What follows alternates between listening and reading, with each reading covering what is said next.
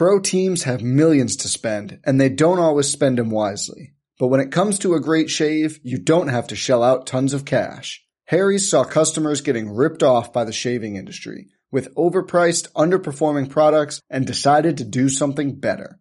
They found their own way to make beautifully designed razors for a fraction of the price of the other big brands, so you never wonder if you overpaid. Harry's shaving products look great, and the weighted handle makes shaving feel great too. I like to keep my beard neat, and Harry's always leaves me with a smooth yet crisp shave. Harry's quality is top-notch, thanks to German-engineered blades made in their own factory that stay sharp longer. You can get a 5-blade razor, weighted handle, foaming shave gel, and a travel cover for just $3 at harrys.com/bluewire.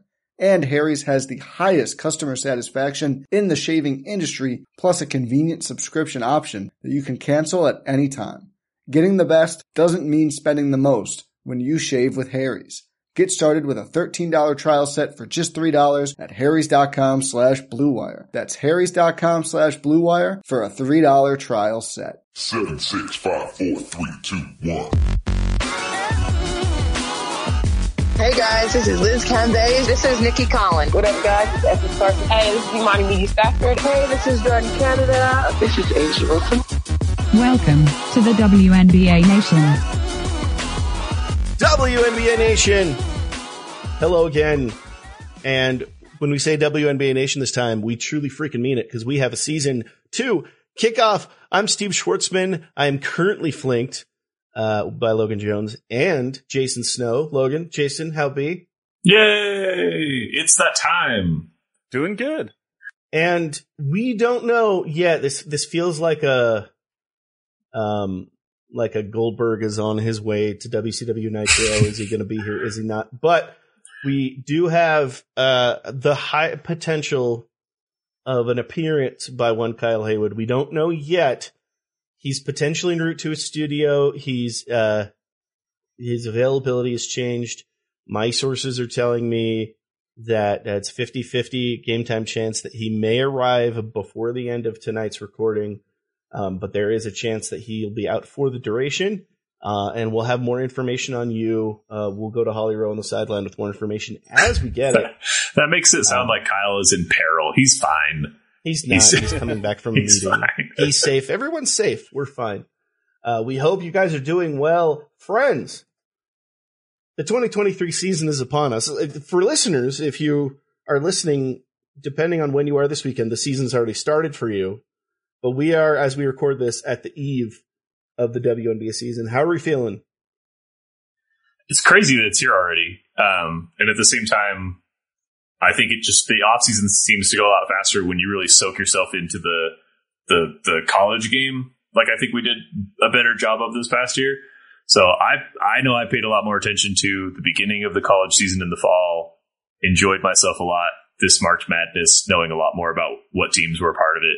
And then, as we always do, suddenly we were like, oh, wait, a week from the end of the tournament is the draft, and a week after that is like training camp, and now here we are. So, again, if this is like your first time listening to the show, or this is your first season with us, you've been listening for a couple weeks or something like that, this is it.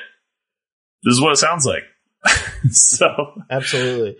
No, it's interesting. The window is so quick. I always think back to that 2008 season we've done a history on where Candace Parker won a national title, got on a plane, and the next day was drafted to the Sparks. Like that timing was nuts. Yeah. But this isn't much different. But Jason, we're on the eve of the 2023 season. How are we feeling? I'm excited. This is there's a long build up to this. Like you guys were just talking through it, but really starting in kind of January, February, as we start approaching conference tournaments and stuff like that, there's this eye that we have on like, this is where it gets started. And one of the big landmarks of that is kind of the start of the WNBA season. So, it's right up there with Christmas and Hanukkah and all the other great holidays of the year. This is, beginning of the WNBA season is a lot of fun, and it marks a fun time for us because I'm going to talk to you guys like twice a week for the next like 3 months. It'll be a lot of fun. So it's, I'm excited to get started. Great oldies. I love it. Yeah, this is definitely a stuck time, which is interesting because I think if you listen to last week's episode with myself and Logan, you'd think we weren't looking forward to the season in a weird way. But just a lot's happened There's a lot to detox, but at the end of the day, we're here to talk about basketball, and we finally have basketball to talk about. I don't know if you guys know this, but for the first time this year, we have professional basketball taking place. It's happening. It's time to make that happen. We're not really going to dive into much anything else. This is our prediction time. I will say really quick, I'll just go down a couple pieces of gauntlet things so that it's out of the way. I don't even know that we're going to discuss it. The WNBA is still and will continue to be in heavy need of expansion until it happens. The level of quality rookies and young players that have been waived is absolutely ludicrous. We need a team in Canada as soon as possible because they had possibly one of the most successful showcases the league has ever needed, which was fantastic. Becky Hammond's going to be out for the first 2 games of the season, and the Aces probably deserve it and potentially might deserve more. We'll see how that continues to play out. We hope all the best for Derek Hamby as she continues things with the new team. Lots of new faces in the league and transactions continuing to happen. So the roster structure is going to be especially interesting. 4 teams are going to be entering with new jerseys. 3 of them are bad. Did I miss anything in that roundup? I think you nailed it. That was actually super impressive. Yeah, that was amazing. We'll put that on TikTok as a league in a minute type of a thing. If you're hoping for more details about specific teams, today's episode is predictions based, and we're all going to talk about, I know at least 2 of us have our 1 through 12 written down. So we're going to talk about every team anyway. So don't worry, we'll get around to it. Absolutely. So this is our predictions episode. We're going to dive into some individual awards. We're going to talk about how our seedings are going to play out. And then we're going to close things out by predicting your 2023 Commissioner's Cup winner, as well as your WNBA champion. As you know, we take these predictions very seriously, and we expect you to scrutinize them as heavily as possible because we believe that they are gospel and will happen exactly as we predict them. We have full confidence in them and would stake our claim and our finances on these predictions. Can we get the Mona Lisa drop? I have never done anything wrong in my life, ever. Money, please. That's how I feel about our predictions. I have done nothing wrong ever in my life. I know this. And I love you. I love you too, Daddy. Money, please. My money. I thought your Mona Lisa drop was just how everyone's online recently has been suddenly coming out about how the actual Mona Lisa painting is overrated. Apparently it's just not worth the crowd at the Louvre to look at. And I'm just like, what a weird flex to tell me you've been to Paris. I don't hang out on those uncultured corners of Twitter, so I didn't know that was going on. But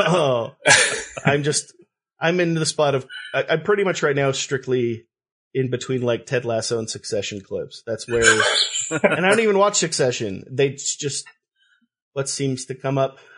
Logan, I'll pick on you before we hit predictions. Do you want to give our listeners a quick roundup of where they can find us and stay connected with the program? Sure, I do. You already found the podcast, so congratulations on that. If you haven't yet left a 5-star review, please do so. We'll read them on the air, give you some shout outs. We love that. We also have a website, WNBANation.com. We are always committing to adding more stuff onto the website, and then stuff tends to come up. But we do have an episodes tab with all of our latest episodes if you want to find them there. We also do have a blog, which we will endeavor to update throughout this WNBA season. It's got our Twitch link. It's got our store link. So if you see us with cool shirts or mugs or stickers or anything like that, that's where you can get those. And then contact-wise, at WNBA Nation Pod, virtually anywhere that you can be found. We're on Twitter. We are on TikTok. That wasn't just a joke earlier. We're hip. We're young. We're into it. We're with it. Yeah. So we don't do the millennial pause, or we're good about our vocal fry and all that stuff. We knew about the Bonita meme for several weeks, even. I actually really like that one. Yeah, that's actually a funny one. We will be trying to update throughout the season. We'll probably be updating our TikTok more and more clips of the show, other insights, fun stuff there. But Logan, thank you so much for the rundown. Definitely stay connected with the show. Let's go ahead and get to the nitty and or gritty of things as we dive into it. We've got 3 of us here. We will see if we get an appearance from Kyle Haywood. He loves a dramatic entrance, as you guys know. He's really very much about himself. Oh, if there's one thing you need to know about Kyle, if you've never met him before, it's that he is so selfish. Conceited to a fault.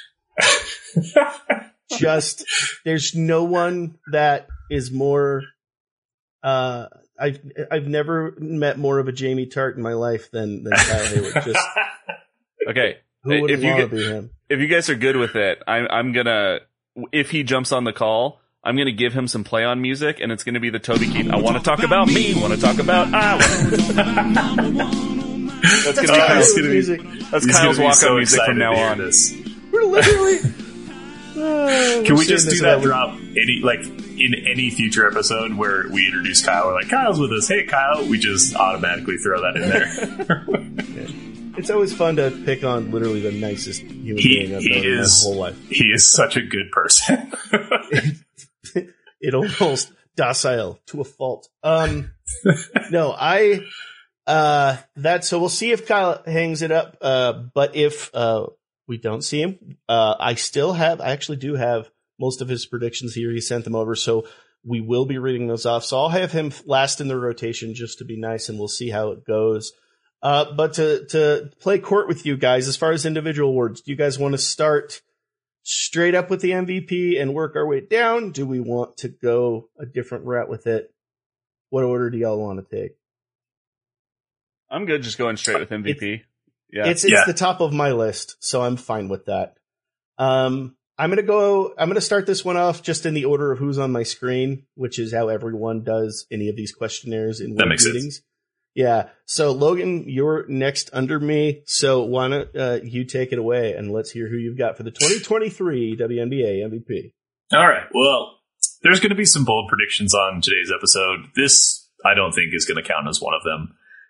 There's really, it's been a 2-horse race the last couple years in the league, it seems, between A'ja Wilson and Bree Stewart. A'ja's won 2 of the last 3 years. So I've got Stewie. That's basically what it came down to. The Vegas odds are virtually identical for both A'ja and Stewie. I think Stewie has a slight lead just because probably more people in New York are really excited about betting on it. But it's going to be one of those two. It just feels like it. And I wonder if maybe because both teams are really stacked, but because the Aces are so stacked and they added even more talent, like 2 big names in the offseason, I wonder if maybe Stewie will get a little bit of an edge just because maybe there will be some A'ja Wilson fatigue in the voting. So I tried to consider like maybe that will influence it, but ultimately it comes down to Stewie's really good. I think she's going to have another MVP in her career, so why not make it this year? 100% feel you on there. Makes a lot of sense. Never a bad idea. Even super teams aside, that's one of the safer, just like if you're going to call it a name, it might as well be Bree Stewart. So, Logan, you've got Bree Stewart MVP. Jason, who are you taking? So, Logan is probably right. I did not calculate in voter fatigue, and that's because I have a very particular formula for the MVP prediction.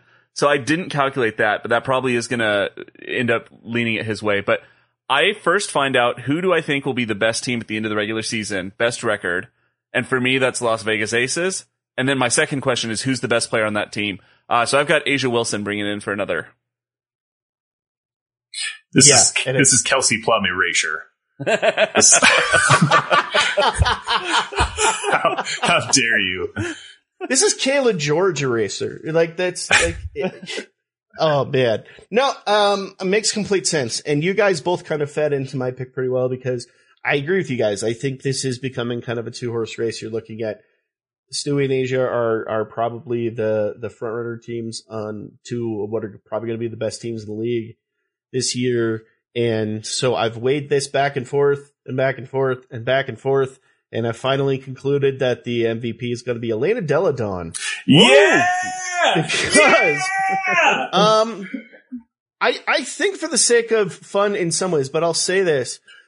If there is a third potential horse in this race, if you're thinking there isn't one, and there almost isn't one in some ways, but if there is one team that could mess things up, every time I look at that Mystics roster, I really like what I see. It makes me so happy. They have the potential to make a lot of noise.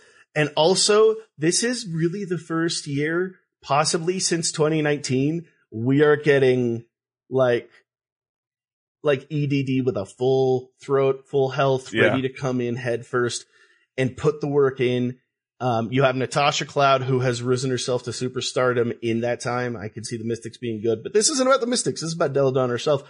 I expect her to be defensively sound, and I could see her being possibly one of the most pivotal late game players, and obviously she's one of the best offensive players in the league. Let's forget the last time she won an MVP was her being one of the first players, male or female, in a long time to hit. I always forget what the stat is, the 40, 50, 90 stat. Yes. Yeah. 40% from 3, 50% from the field, 90% from the free throw line.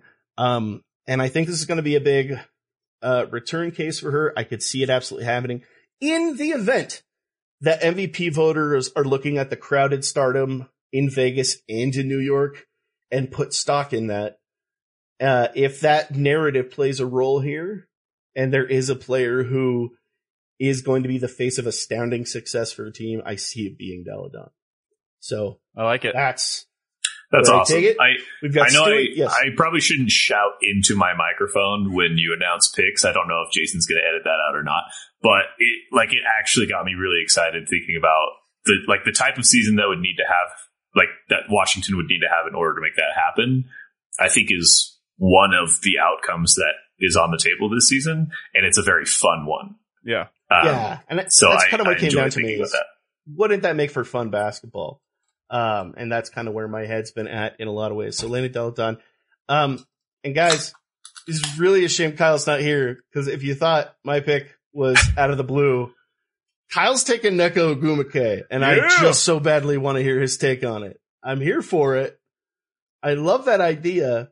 Does anyone here want to take a stab at where this is coming from at all? So I saw that this was his pick, but I haven't seen his 1 through 12.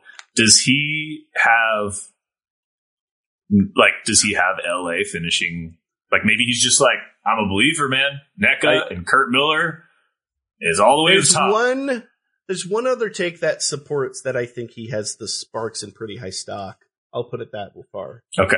That would explain, like, I think they're going to go far, and she's going to be the catalyst. I don't have his 1 through 12 on me. It's what I'm missing, but I would be shocked if he didn't have them in a good spot, because there's a couple things, at least one other thing going on in his predictions that tells me they have to have a good level of success if what he's saying happens.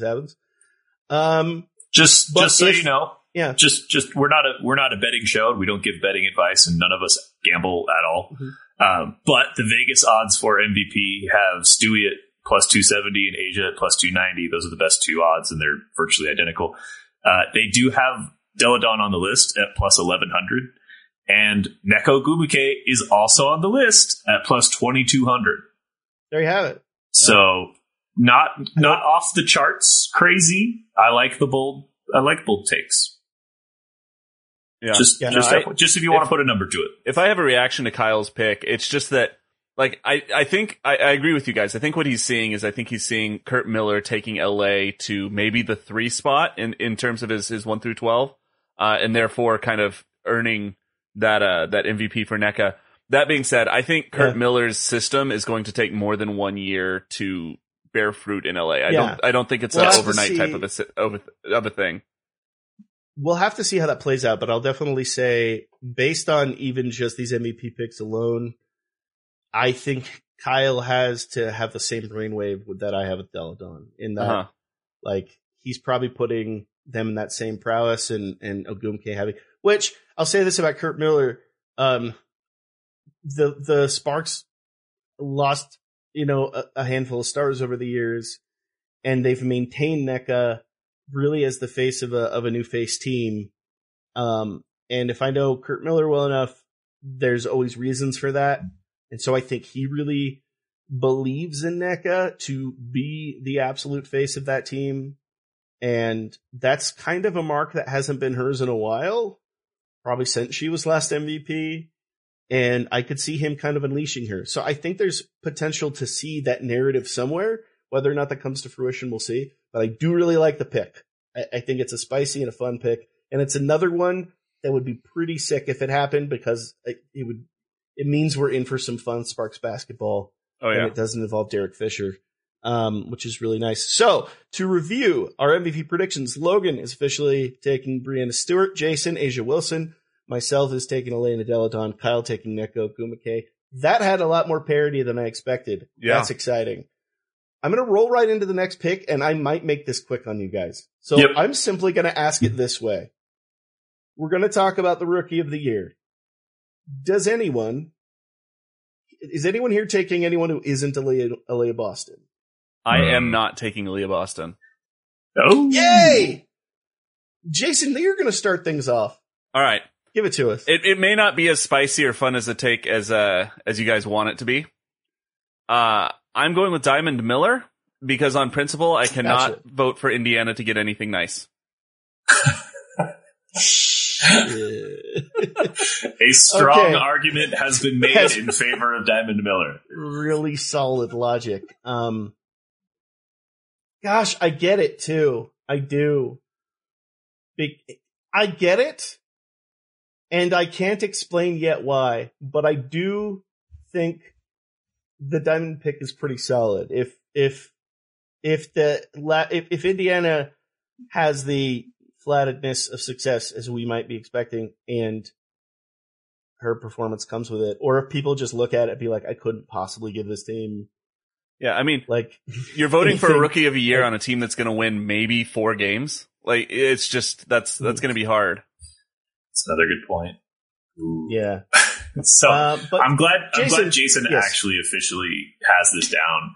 I was wussy and I thought about putting Miller and then decided not to. But if I would have gone back and listened to our episode so we've interviewed both of these players during the college season. If you go back to, it would have probably been October, November at this point.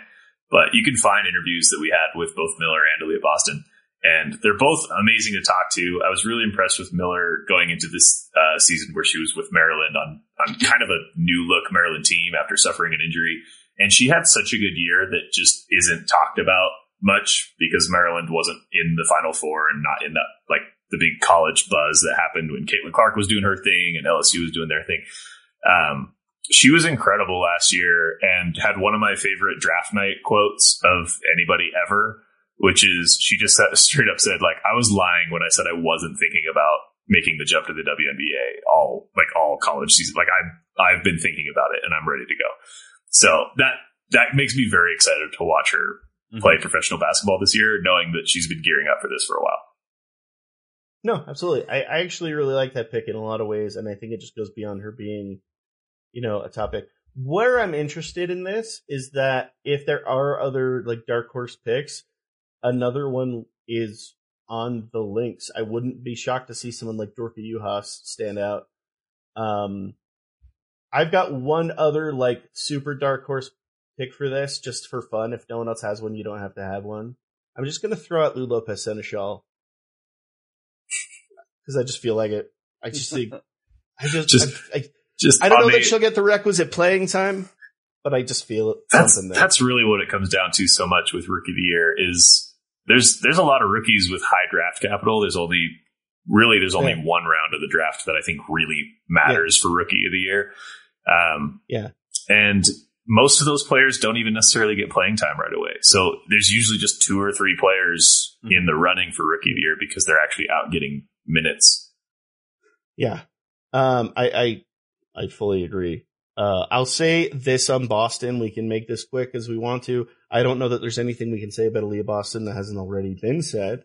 But when these drafts happen, and by that I mean drafts where there is an unequivocal top pick and someone who is coming in to be like a mover and a shaker in the league, happens every few years.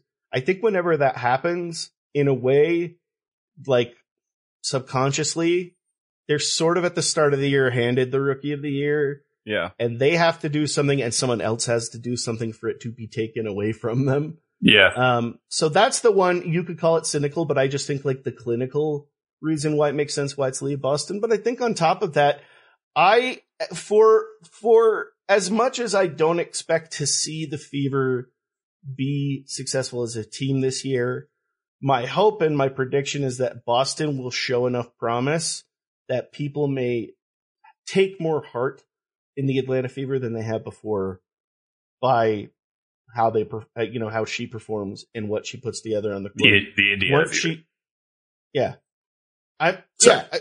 Sorry, I said the wrong team, didn't I? You said Atlanta Fever, but it's because we all want the Fever to be elsewhere at this point. So I was I was just gonna let it slide. Sorry, but no, I was like I felt it in my brain that I messed up somewhere, but and I think also potentially taking heart, because if they have a good performance out of Boston and end up, let's say, in a 12th seed, and then let's say that their lottery keeps them in pretty good running for a potential hard draft pick, and then all of a sudden Aaliyah Boston's now playing eventually with, I don't know, like Caitlin Clark or Paige Beckers. Oh man, the Philly Fever are going to be so good in 2025. The Toronto Fever, it's going to be amazing. No, it's going to be something, but there you have it. Aaliyah Boston, Kyle has Boston as well. Aaliyah Boston, Logan. So 3 ways. And then Diamond Miller from Jason, which I think is not a whacked out pick. I actually think it makes there's some sense there for sure. So I like that a lot. Let's get into what I think will be a fun piece of parody potentially, and that's Coach of the Year. I'll go ahead and start this one since I had you guys start the last 2. This one's really basic. I'm taking Sandy Brondello. And in a lot of ways, that's because they just gave one to Becky Hammond. My brain just shut off. It's 10:30 p.m. where we're recording.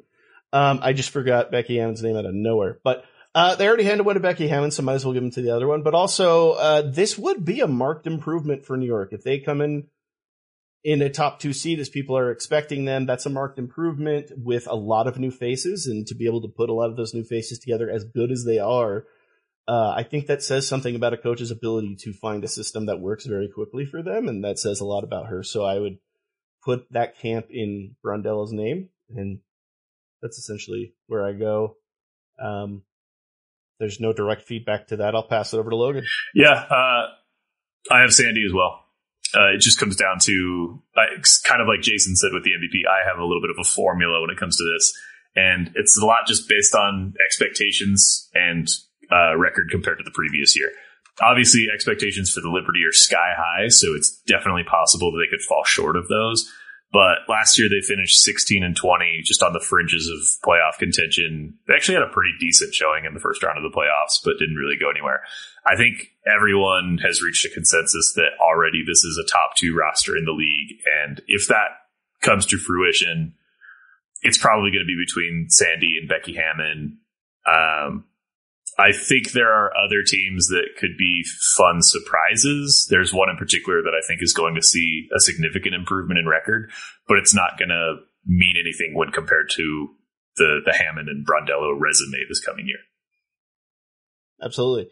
So 2 picks for Brondello. Jason, how are you feeling? So I'm going to go, this will kind of give away, before the show we were talking about how I kind of had a number 3. This is going to give that away. I'm going to go with Eric Tebow. Nice. I think that the Mystics are going to end up 3rd going into the seeding. I think they're going to be kind of that one team that kind of rises above the rest of that 4 through 11 mess that kind of exists.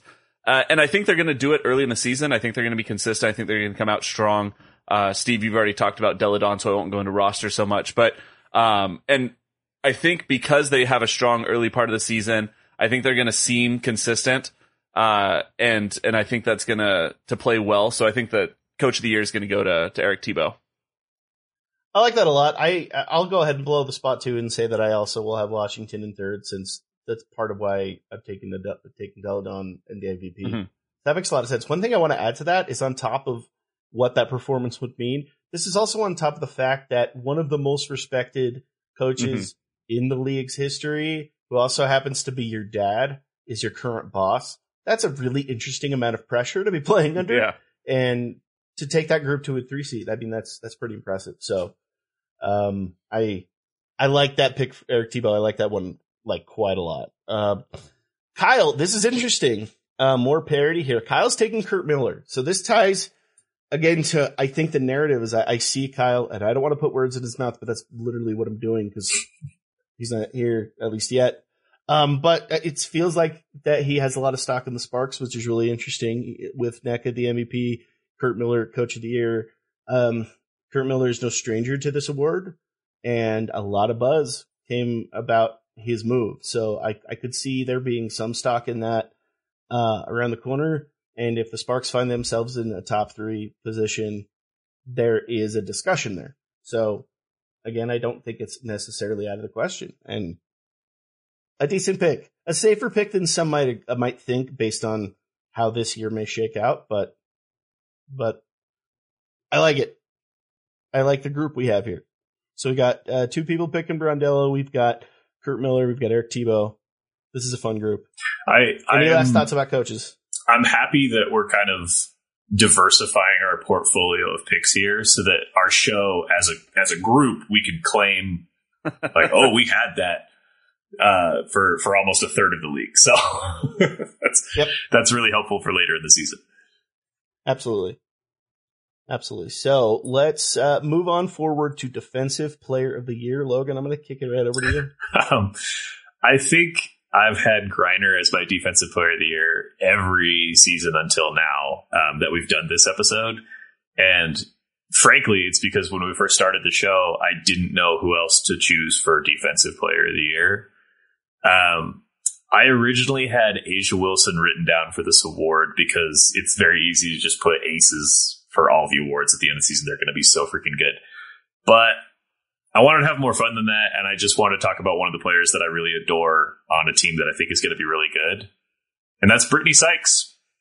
Nice. I have Brittany Sykes as my Defensive Player of the Year, so I like that a lot. I'm probably not going to get any points for that one, but I wanted to zig when others would zag on at least one of those, and this is where I decided to do it because I never get the Defensive Player of the Year award right anyway. So Sykes.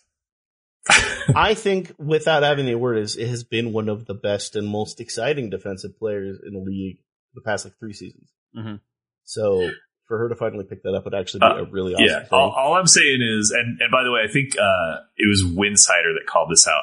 I'll have to remember what writer it was. I think it was Owen. She is the only 5'9" player in the league capable of blocking Brittany Griner. So that's if we see that at all this year. That's if you're new to the league, you know some of the big names, not so many of we'll call them medium names. She's one that I definitely would watch for this year. I like that a lot. Jason, Defensive Player of the Year. I am going to go to the New York Liberty for Jonquel Jones. Hey, just to make it quick, so am I. So I'm excited to hear what you have to say because I agree with whatever you're about to say. I think that Jonquel Jones, had the MVP not been part of the conversation, she has consistently put down one of the best defensive games for the last few seasons. And I think going to New York, having the spotlight on it, I think because MVP is not necessarily in the running, because you've got kind of this Asia Stewie back and forth, I think that that's where the nod's going to be given is at the Defensive Player of the Year level, which she wholeheartedly deserves. So, yeah, those are just kind of my thoughts. I think it is kind of bonkers, now that I'm looking at it, that she's never won the award. Mm-hmm. She's been all defensive second team. She's been 2-time all defensive first team. She's obviously, she was the 2021 MVP. She's won most improved. She's been all around as far. She was a sixth woman. She's pretty much gotten everything in her. This is her Intercontinental title. This is everything under the sun outside of this. Literally under the sun. And I think her defensive prowess, given that she hasn't won Defensive Player of the Year, her defensive prowess is why New York was very ecstatic to pick her up. Yeah, she's the transaction that people seem to forget. Compared to the fact, because Stewie and Vandersloot happened at the exact same time. So I think in a lot of ways, those took up a lot of energy. And we forget that another former MVP and dominant player and one of the best defensive players we've seen in a long time is coming to New York. And I think she's going to be one of the more stern needle makers because of what she could do on that side of the court. So that's why I went that way. Kyle, I love you. There's no pick that I'm more curious about, and you're not here to explain it. Kyle is taking Brittany Griner for Defensive Player of the Year. And I think it's just because he wants that documentary made Yeah. To see her come back and be as dominant as she's been. I think obviously if she plays at the level we've seen her play and we know what she can do on the court, there's no question that that's in the running. But as Jason, a point that you have made that I think we all definitely agree with is I personally don't care what her stats or prowess is. The fact that she's back on the court and she's where she is right now is really all that matters. But man, wouldn't it be cool to see this happen though? At the same time. Yeah. I don't want this to sound like a criticism. I kind of just mean this more as an observation than anything. I think if Griner has a great year defensively and she's in the running for Defensive Player of the Year with lots of other qualified candidates, she will win it. Yeah. Like it's going to be so hard if you were a voter and you looked at 5 names on a page and Griner was one of them, for everything going on with Griner for the past year to not be the tiebreaker basically for you. So I think if she's in the conversation, it's hers to lose, because I think people like the narrative when it comes to the end of season award voting and stuff like that. That's not to say that she wouldn't necessarily be deserving anyway, and that I don't want to see it, because she might be, and I do. But that's my sense, is like if she's having a top 4 or 5 defensive player in the league, like if she's all defensive first team, she's going to win the award, basically. Does that make sense? Yes. I don't know if that makes sense. It makes perfect sense.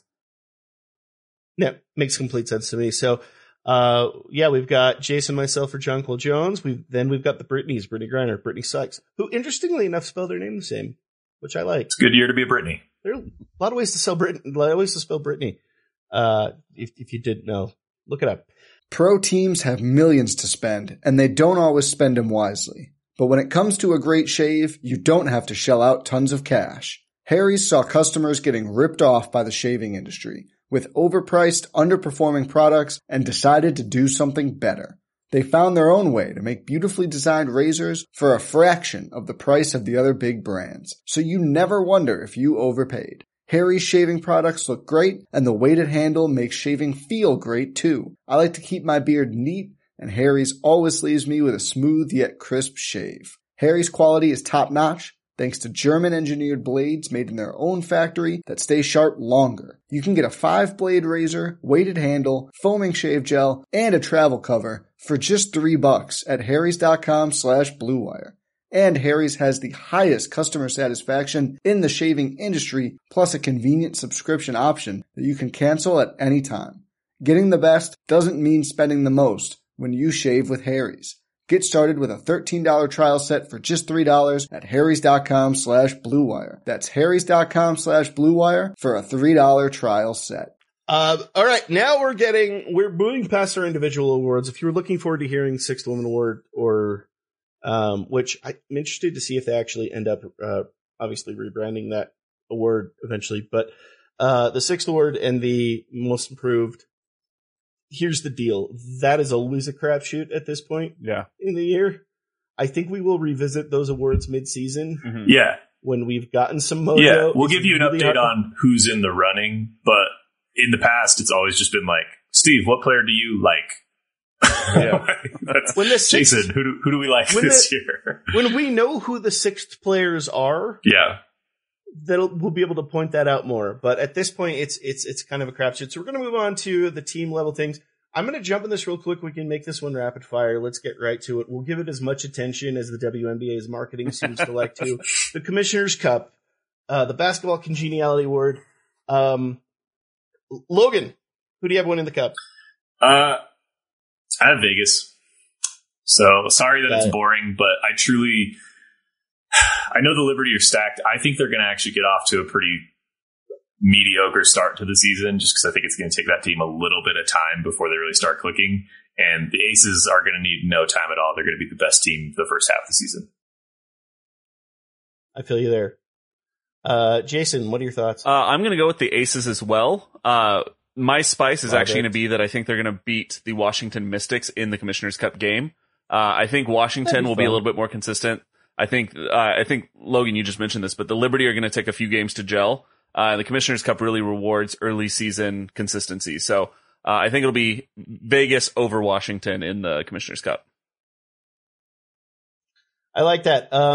Both Kyle and myself have the Liberty. I don't know. I'm fairly confident that they'll play the Mystics in this title game. I don't know for certain because really, like, I'm not as confident as you are to say, oh, they'll play this team instead. But I will say they're going to be without their head coach for 2 games. We'll see if that bears any significance.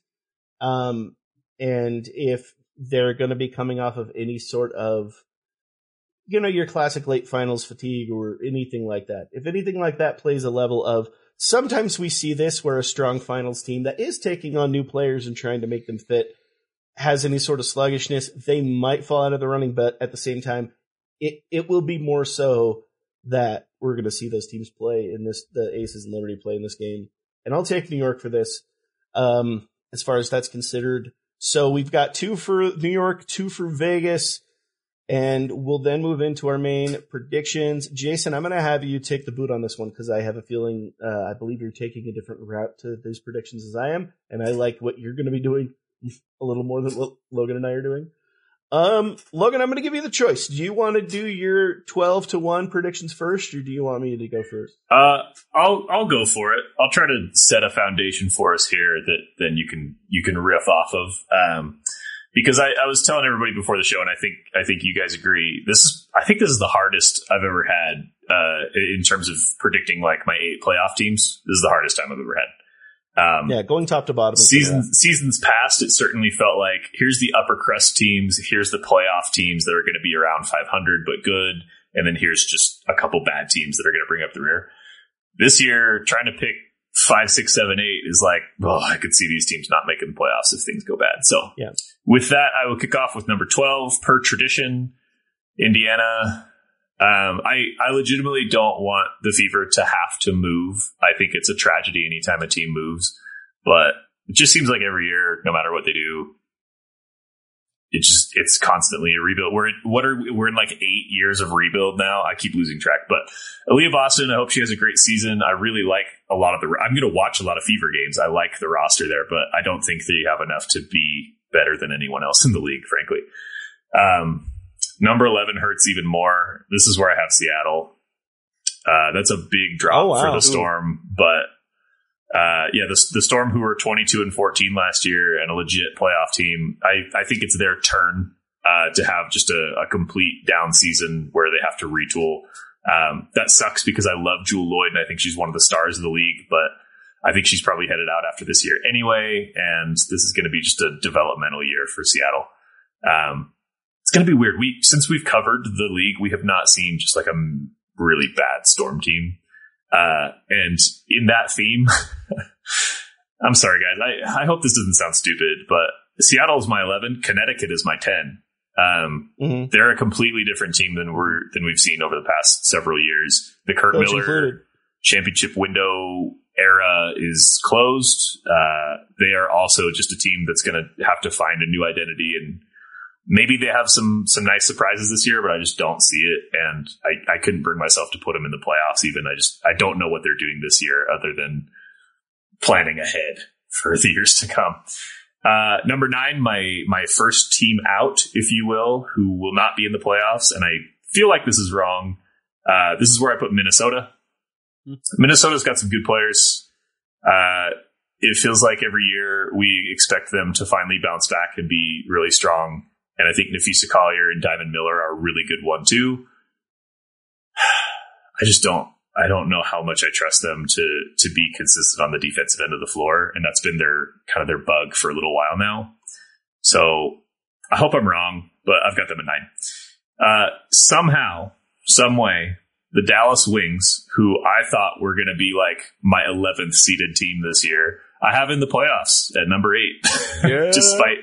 Despite no Marina Mabry and just really not doing anything different than they've done in years past. Keep in mind that last year, I think Dallas made the playoffs last year as the 6th seed, and they were 18-18, so they were exactly 500. So you don't necessarily have to be a 500 team to sneak into the playoffs, which is, I think what's going to happen here. I think they're going to be a game or two back. And for the record, I think probably 4 through 10 is going to be extremely tight. It's going to be kind of a chaos end of the season, which should be fun. 7, I put the Sparks. This seems high. It feels high. Originally, I was kind of trying to put them higher because I think they will have a surprisingly fun year, but they still have a lot of stuff to figure out. Sparks at 7. Phoenix at 6. I don't have a ton of notes there. I think they're good enough to be 500, and that's exactly where I have them, is the 6 seed, where they were miserable away from home last year, and they just had a lot on their plate that wasn't basketball related. If they just pick up a couple extra road games, they're going to be in the playoff mix. They'll be fine.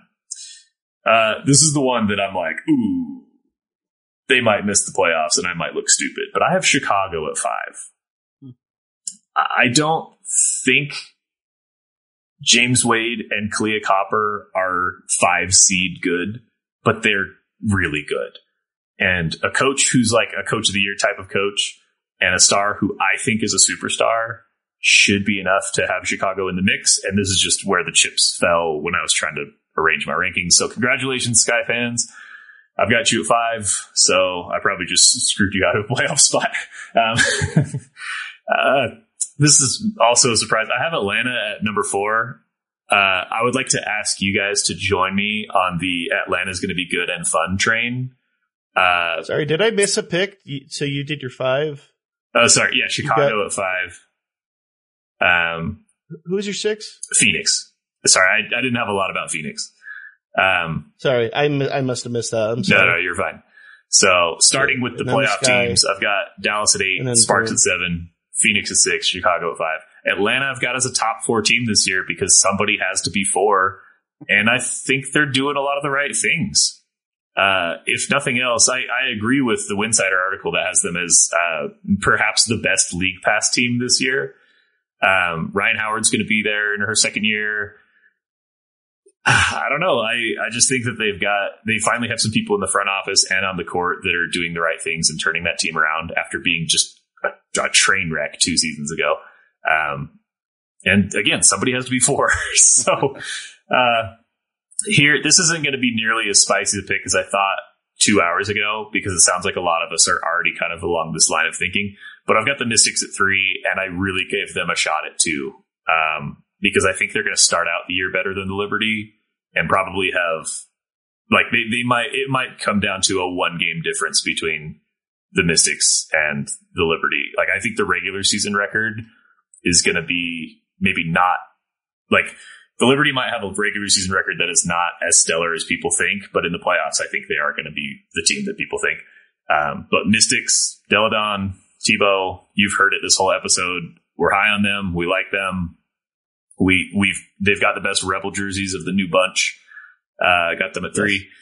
I really did give them a chance at number 2, but ultimately it's hard to bet against Stewie going to New York and joining everything that's going on there. That's why I've got Sandy as my coach of the year, Liberty at 2.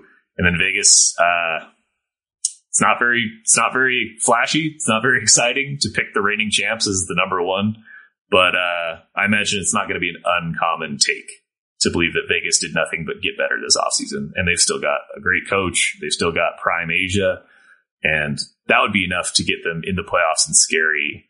And then alongside, I kind of made this joke earlier, but Kelsey Plum is legitimately like an MVP caliber basketball player who's just like one of Asia's teammates in Vegas. That's how good that roster is. So that's my 1 through 12. We haven't talked about it before the show or anything in the chat, so I legitimately do not know where you have your 4 through 11, like either of you guys. So I'm excited to see how off I am on those picks. I think the rest of it is probably fairly consensus, but we'll see. Yeah, I'm kind of in a similar note of I'm not sure, like, if, like, because I made a couple changes just now, and I'm not sure if they were influenced by you or if I felt them different, because sincerely going from about 4 to 11, maybe 5 to 11, I could see my 4 at 11 and my 11 at 4. Like, who knows? Like, there's a lot. It's scary. Moving around. My personal notes on my own picks is I don't know why I have Dallas at 8 when I think they got worse this offseason. And I don't know how I feel about Atlanta and Chicago being my 4 or 5, like firmly in the playoffs type teams. When I think Atlanta's going to be good, but Chicago also is going to be a completely different team than we've seen in the past. Yeah, absolutely. So a lot of interest there. I'll go ahead and dive this in. So we'll do regular season, like the 12-1 stuff. And then we'll go back around to do what we think the playoff final. You don't have to like say all the playoff rounds, but we'll just say who's in your final and who's going to win it all. So we'll end on that note, but I'll just give this a kick. I'll try to make this as snappy as possible. The Indiana Fever is the 12th seed. They've given me no reason to do anything more than that. They've given me no reason to believe that they're going to win more games than they won last year, which was 5.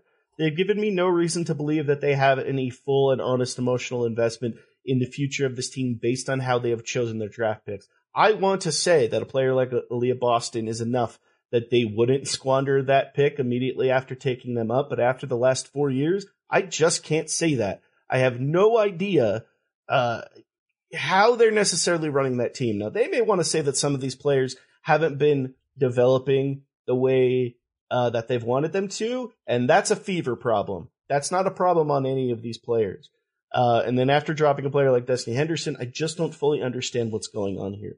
I would like to see this team flourish. I would like to see a lot of high-level talent come out of here and see some things pick up. I think just about everyone in one way or another wants to see this team succeed because we don't necessarily want a team hit the pit of obscurity and run into problems, but you've given me no reason to believe in that, and that's unfortunate.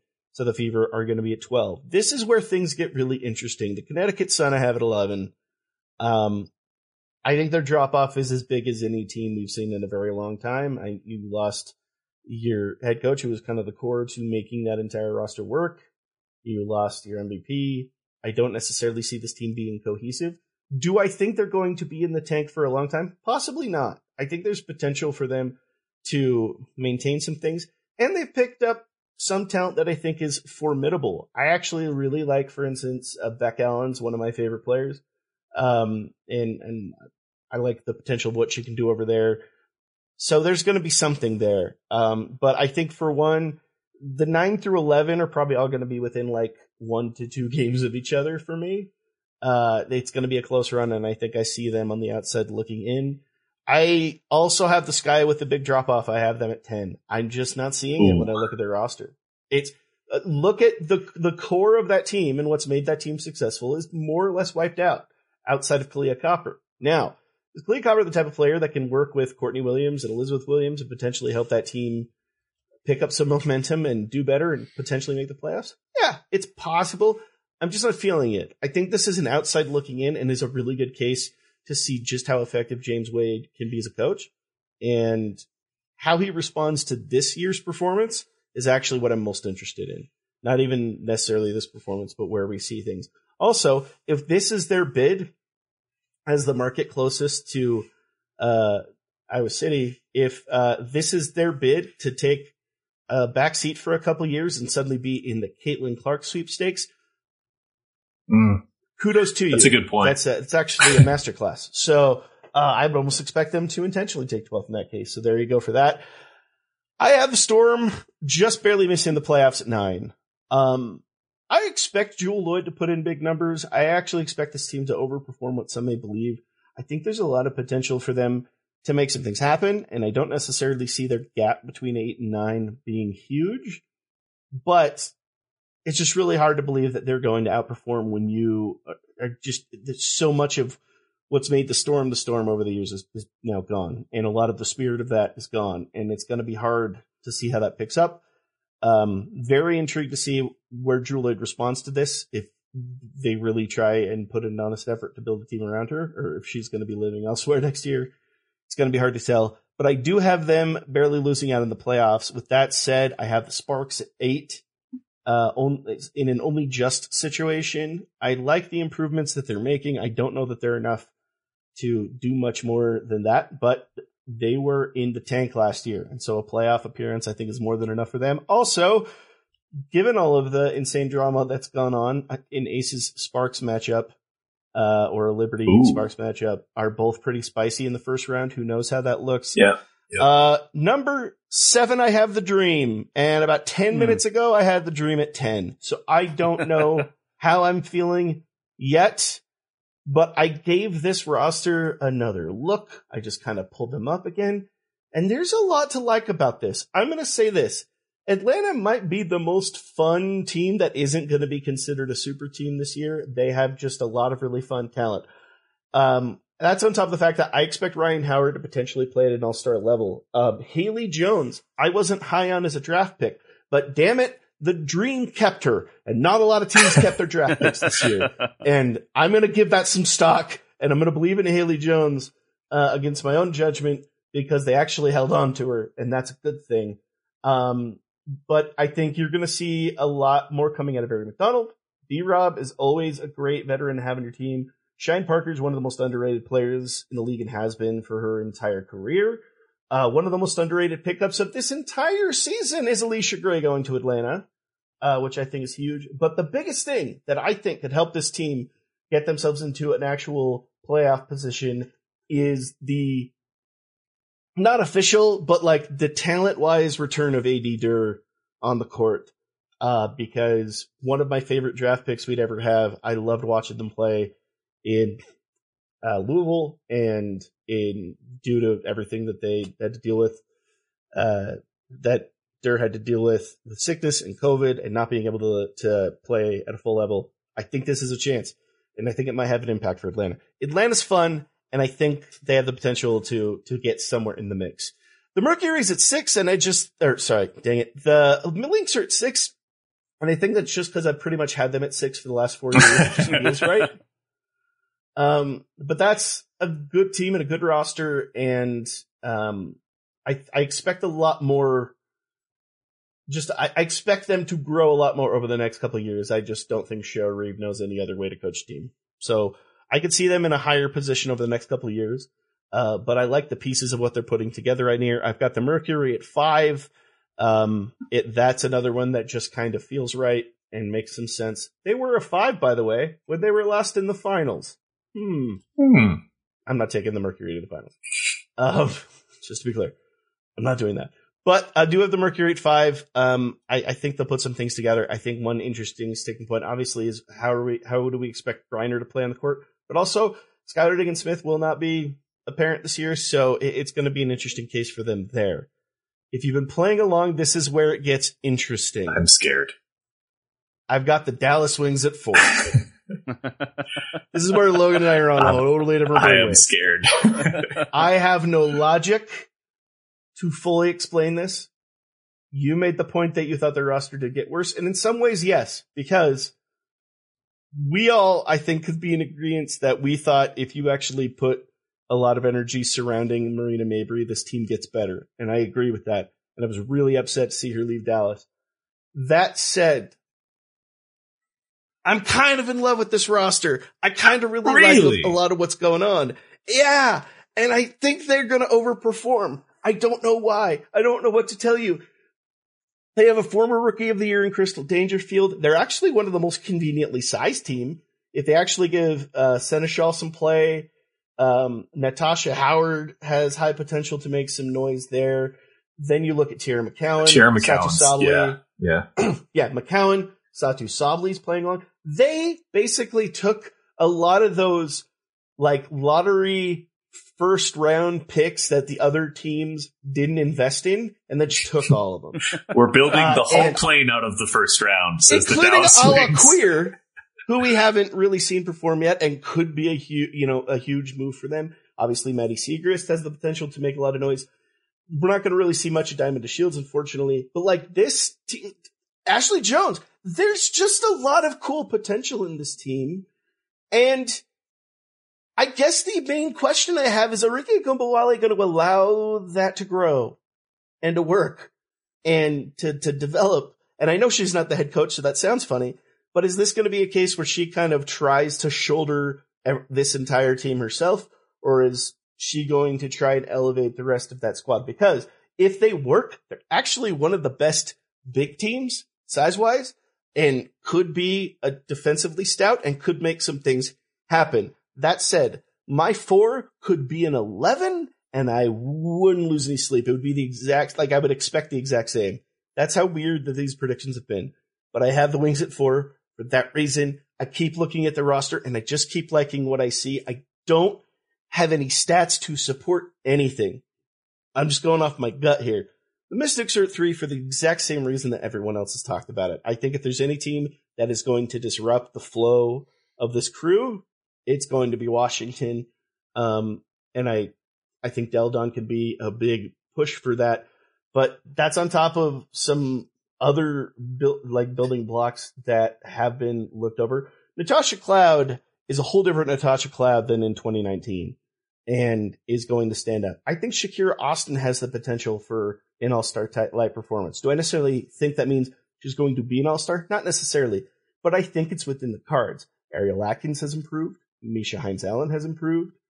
You've got the return of Christy Tolliver, which basically means you've got the best assistant coach in the league playing on your roster. Amanda Zowie B is defensively stout. I like this team a lot. I think they're going to believe they can face up with any team in the league. They're going to be fun to watch. I have the Liberty at 2 for every reason that Logan said. I have the Aces at 1 for all the reasons Logan said. That's my 12-1. Very cool. I like it. I'm really glad we didn't discuss rankings before we hopped on mic. Because I literally filled out your 12 and your 1 through 3 before you even started. But I had no idea what teams you were high on, what teams you were low on. And it definitely affects how I think about my own rankings now looking at yours next to mine. Yeah. So I'm excited for Jason's to further obscure what I think about some of these kind of mid-tier teams. Well, I hope I don't. I'll try to go through each team. So I'm going to do this a little differently. And I'm sending you guys a picture right now in our group chat. I legitimately went through and wrote down my 1 through 12. And then just for kicks and giggles, because we've been having this conversation, I completely inverted my 4 through 12. And it seems just as reasonable. like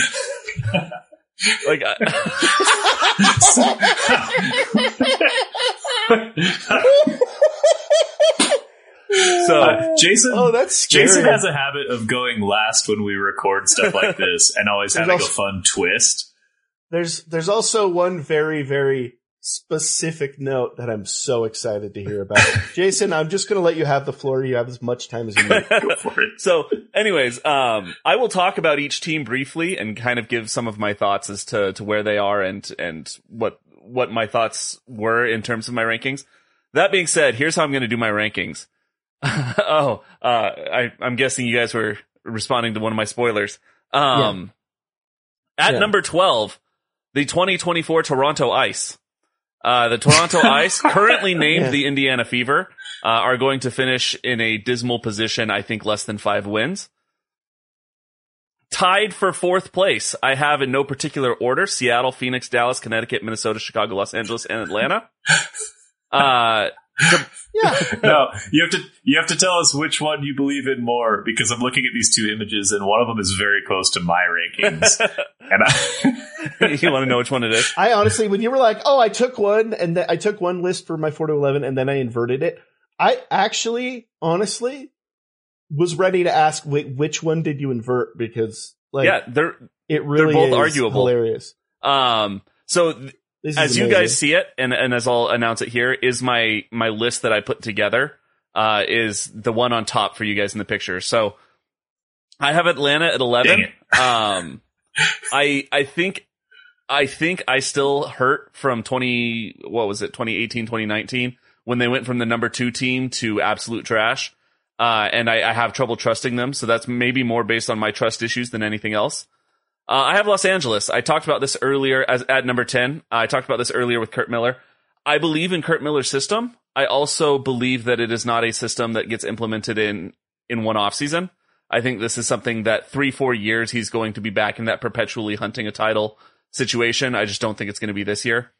Chicago lost too much for me to believe in them, so I put them at number 9 as kind of a first out. Minnesota, just because they kind of fall in the middle of my thoughts. I think Cheryl Reeves great. I think they have some good talent on that team, but there's also nothing special going on. I've got them as kind of my last in. I see Connecticut falling. I really didn't know what to do with them. They lost players. They lost a coach. But they were kind of like for me, which put them right in the middle. I agree with Steve. I actually like Dallas's roster. I like some of the stuff that's going on there. I like their size a lot. And sometimes when you're in these close games, an inch or two really matters. And I believe Dallas has some really good size on their team. Phoenix, there's going to be a lot of story going on there. But the one thing you can count on is DT being consistent and reliable. And so for that reason, I don't think Phoenix will drop. Seattle, I just want to have fun. I know that there's a lot of hurt going on. They lost almost everything. That being said, Jewel is amazing and I think can lead a team if she gets the right notes to play alongside. I don't know that that's the case, but I want it to be the case, so I put them at 4. And then you go into the top 3, and I won't harp on the listeners' ears too much because it's very much the same reasoning as before. Number 3, Washington. Number 2, New York. And number 1, Las Vegas. And I am on the same boat with Logan. I think that New York, Washington's going to be close. I think Washington's going to be number 2 until about game like 28 to 30. And I think New York will jump them towards the end of the season to get that 2 seed going into the playoffs. That's incredible. That's fun. It's insane how different all of these are, but I think how plausible they are at the same time. I'm interested in the Mystics piece. I really am intrigued. Even after record, I hope Kyle does in some way publicize what his 12-1 would look like. Especially with how much stock seems to be going into the Sparks for him. I'm intrigued by that. Now let's move on to kind of playoff predictions. I'm not saying you guys have to actually say who wins each matchup. Let's just go ahead and put it down to who we have in the final, who we have taken the championship. This may actually end up being boring to some people because I have a feeling we all probably have the same matchup. And I'm sorry, I tried to be like the Zag person in this and I couldn't. So I'll just go ahead and kick it off, and then we'll go in monitor order for the sake of me. I have the Aces beating the Liberty. I have the Liberty winning the Commissioner's Cup. I think the Liberty will be in a situation where they're going to take that game uber seriously, and I think you're going to see a Liberty team as talented as they are right now can beat any team once. I think the Aces are road tested and are in a better situation to win 3 out of 5. So I have the Aces repeating. Also, a part of that is I just want to see a repeat champion before I go into the ground. And we haven't seen one in over 20 years. And the Aces might as well be that team because they're that good. And they just picked up Candace Parker. And honestly, in my opinion, to a bigger extent, Alicia Clark, if you ask me. It's just a very good team. Obviously, the Liberty are going to be an incredible team as well. But I have them winning that. I don't know what the series will be, whether that's in 4 or 5 games, whatever. But I think you'll see a 2-time champ. Kyle, for the sake of time, agrees with me as well. I don't know what his reasoning behind that is, and I hope to hear it soon because I think it's interesting. Logan, I'm going to pass the buck over to you. Actually, Jason, you went last time, so I'll let Logan go last this time. Jason, what's your finals matchup? Who's your champ? In the name of parody and doing something interesting, I've got the Aces over the Liberty. It's not interesting or parody at all. Aces over Liberty, I genuinely think that's the league we're looking at this year is 2 super teams battling it out. Aces. Logan, what you got? I kind of have a rule where if I'm watching like a broadcast and everybody on the Thursday Night Football panel has a unanimous vote, I just assume like, all right, so we're missing something because sports, like these are high level athletes competing their guts out. And there's no way that it's just going to be, at least even on paper, there's no way it should just be unanimous ever. But as badly as I wanted to take first the Mystics over the Liberty in the semis, which I didn't, and then the Liberty over the Aces in the finals, which I didn't, I have the Aces over the Liberty as well. And I think now it seems obvious because they're the reigning champs and it just feels like they're the best team. I think by the end of the season, it will still feel obvious that we are just in the Aces era right now. We've had Seattle eras, we've had Minnesota eras, we had the Comets. There's some teams have just like had their windows where nobody could climb the mountain with them. Maybe future years, maybe next season, the Liberty do it because I think the Aces are going to be good for a while. But this summer, I just don't see anyone beating them in a series. And I tried to at least have the Mystics in the finals to kind of mix it up, but I don't think anyone besides the Aces are going to take out Stewie in a series. It's just, she's unguardable. And I think Vegas just has so much offense that they can handle the Liberty like nobody else can. So I hope we're all dead wrong, frankly, because not that it wouldn't be exciting to see that happen, but I just always get nervous when I see everybody has an identical answer to anything in sports, because it's just never that simple. So you can tell by the way we all picked, like we picked 1 through 3 identical, but our 4th pick is literally like I picked a team that you guys don't even have in the playoffs. Steve picked a team that I don't have in the playoffs. Jason picked Seattle, who I have like the 11th. Like we think we know who's good, and then everything else is like, I have no idea. This is a weird year where the 4 seed became the so the truth is somewhere in the middle. Like we maybe have some idea, but maybe the teams at the very top aren't so clear cut either. I just have a hard time, like logically, I can't reason.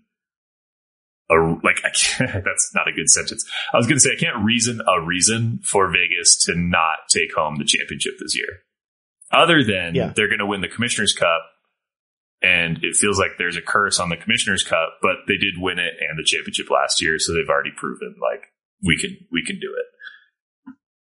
Yeah, are they just that team? And is this, I think this is interesting because I don't even know if this becomes like the Liberty are like the second fiddle. I just look at like the 2024 is just going to be bonkers all over again.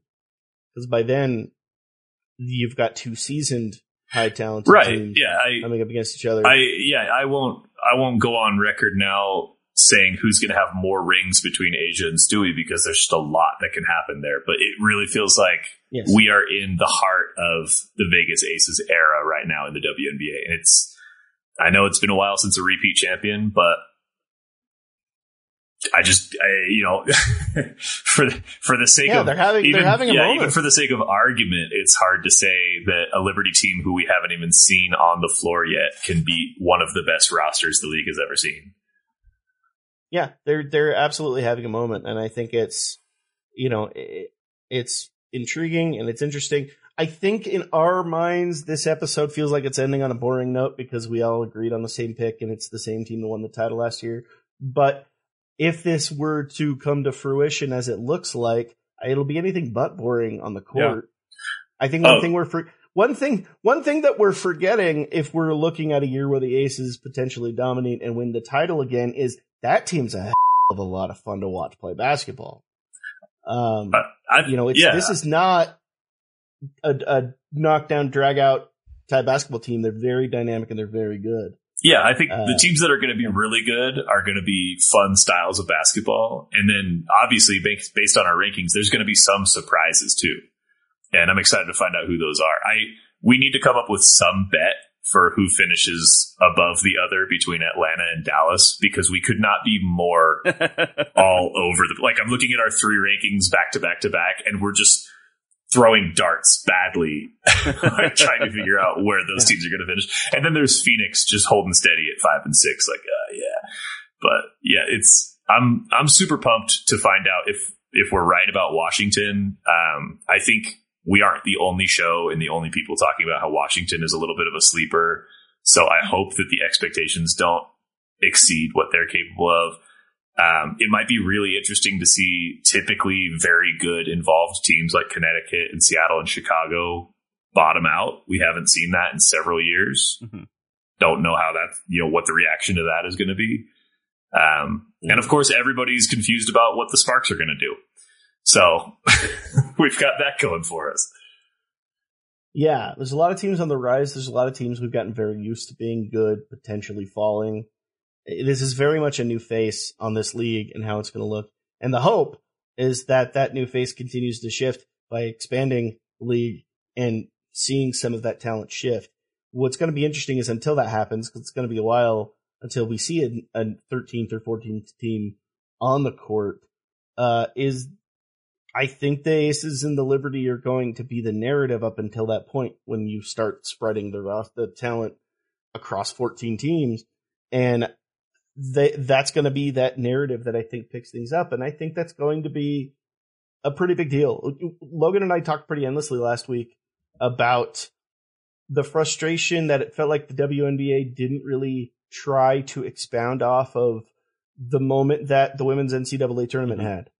with LSU and Iowa and Clark and South Carolina and all of this that was going on. And they didn't really pick up on that level of things, but the one saving grace for it may be this incoming rivalry and what that's going to do to pick people up. Because on top of it being a potentially high season rivalry for several years, it's also a collection of phenomenal basketball players. Undeniably, players who they have a collection of 8 to 10 players who are very much at the top of my list of, if I have someone who's trepidatious to get into women's basketball, I would point to that player until you watch them. Right? If I have someone who's like, I'm more into the NBA and I'm more about dunking and I want to see this and that, go watch Aja Wilson. Go watch Bree Stewart. Go watch Courtney Vandersloot. Mm-hmm. Go watch Jonquel Jones. Go watch Candace Parker. Like, these are the players that you go, like, Kelsey Plum, like, watch them play basketball and then tell me it's not exciting. I think it's going to be a cavalcade. Like, it's going to be a good time. So I find that interesting. I'm excited to see that Liberty documentary that's apparently coming out soon, but I think it's premature. It's going to be an interesting time. Yeah. We're fortunate that we live roughly a 7-hour drive from Vegas, and this year's Vegas roster and last year's Vegas roster are the type of teams that you're like, hey, we're going to, at some point this summer, I don't know when, like, we need to make the drive out there to see them. And I think it does wonders for the league. As much as I hate when people say this about the NBA, and I know why they say it, it does wonders for the league to have a team like that in New York and in Washington and in Vegas. And I think that is exciting. We all want to see the sport grow. We want to see people understand that it's like women's basketball is basketball and it's fun. And so it's going to be fun to see some of the stars that maybe have some name recognition, like, back on the court doing their thing this year. I think Griner and Deladon definitely chief among those. Absolutely. I'll tell you what I'm most excited for as well when it comes to this potential matchup. The fact that when the Aces and Liberty play in the finals, the Aces are going to put it in Vegas jersey on their Statue of Liberty on the strip. That's true. And that's just going to be really fun. Oh, that's a great point. Yeah. That was a good time when they did that last, and I'm excited for them to do it again. I actually think, like, there needs to be a sort of monument deal where, like, if New York a Statue of Liberty bet takes it, yeah, it's like, there it is, right there. The winner gets the other Statue of Liberty. Like, I understand one is real and has prowess and meaning to people, and it would be disgrace for it to be removed. But if Vegas wins, they get the real Statue of Liberty, and if New York wins, they get. This is the worst thing I've ever said. Or maybe they get something like New York wins the MGM Grand or something like that. If they get the pyramid, we'll ship you the tiny Eiffel Tower and the Stratosphere roller coaster. Yeah, like you get the Stratosphere, you get the fake Space Needle, or you just get Siegfried, and like you can have the Blue Man Group, like they're yours. No. Now. Wow. Like they belong to you, and that's it. I don't know. I'm confident in the Aces winning the championship this year, but I'm not bet the Blue Man Group confident. That's my new is that your final answer? My new, like, you sure about that phrase? Like, you bet the Blue Man Group on that? Like, you would. But that said, I'm looking forward to a very exciting season of basketball. It's always nice to have games up and running again, because now we actually get to talk about real stuff and real basketball happening on a basketball court, which we haven't been able to do since late March. And so it's going to be a good time. So if you're listening to this after Friday, you've already seen the first stretch of games, but games kick off on the 19th. I believe the first game, I mean, it's not technically televised, but Connecticut and Indiana, hey, look at that, will be kicking off 7 p.m. Eastern Time. We've got the Liberty in Washington, 7 p.m. Eastern Time. Chicago, Minnesota, 8 p.m. Eastern Time. Phoenix at Las Vegas will be on ESPN, I believe. That'll be at 11 o'clock Eastern. And then just a whole weekend full of games. Get into it. Get excited about it. Watch everything. Take it all in. And we'll be right here next week ready to talk about all of it and then some. Because it's finally basketball time. Let's do this. Let's get into it. Until then, Thank you so much for listening to this prediction episode of WNBA Nation. I'm Steve Schwartzman. I'm Jason Snow. I'm Logan Jones. And we got you next time.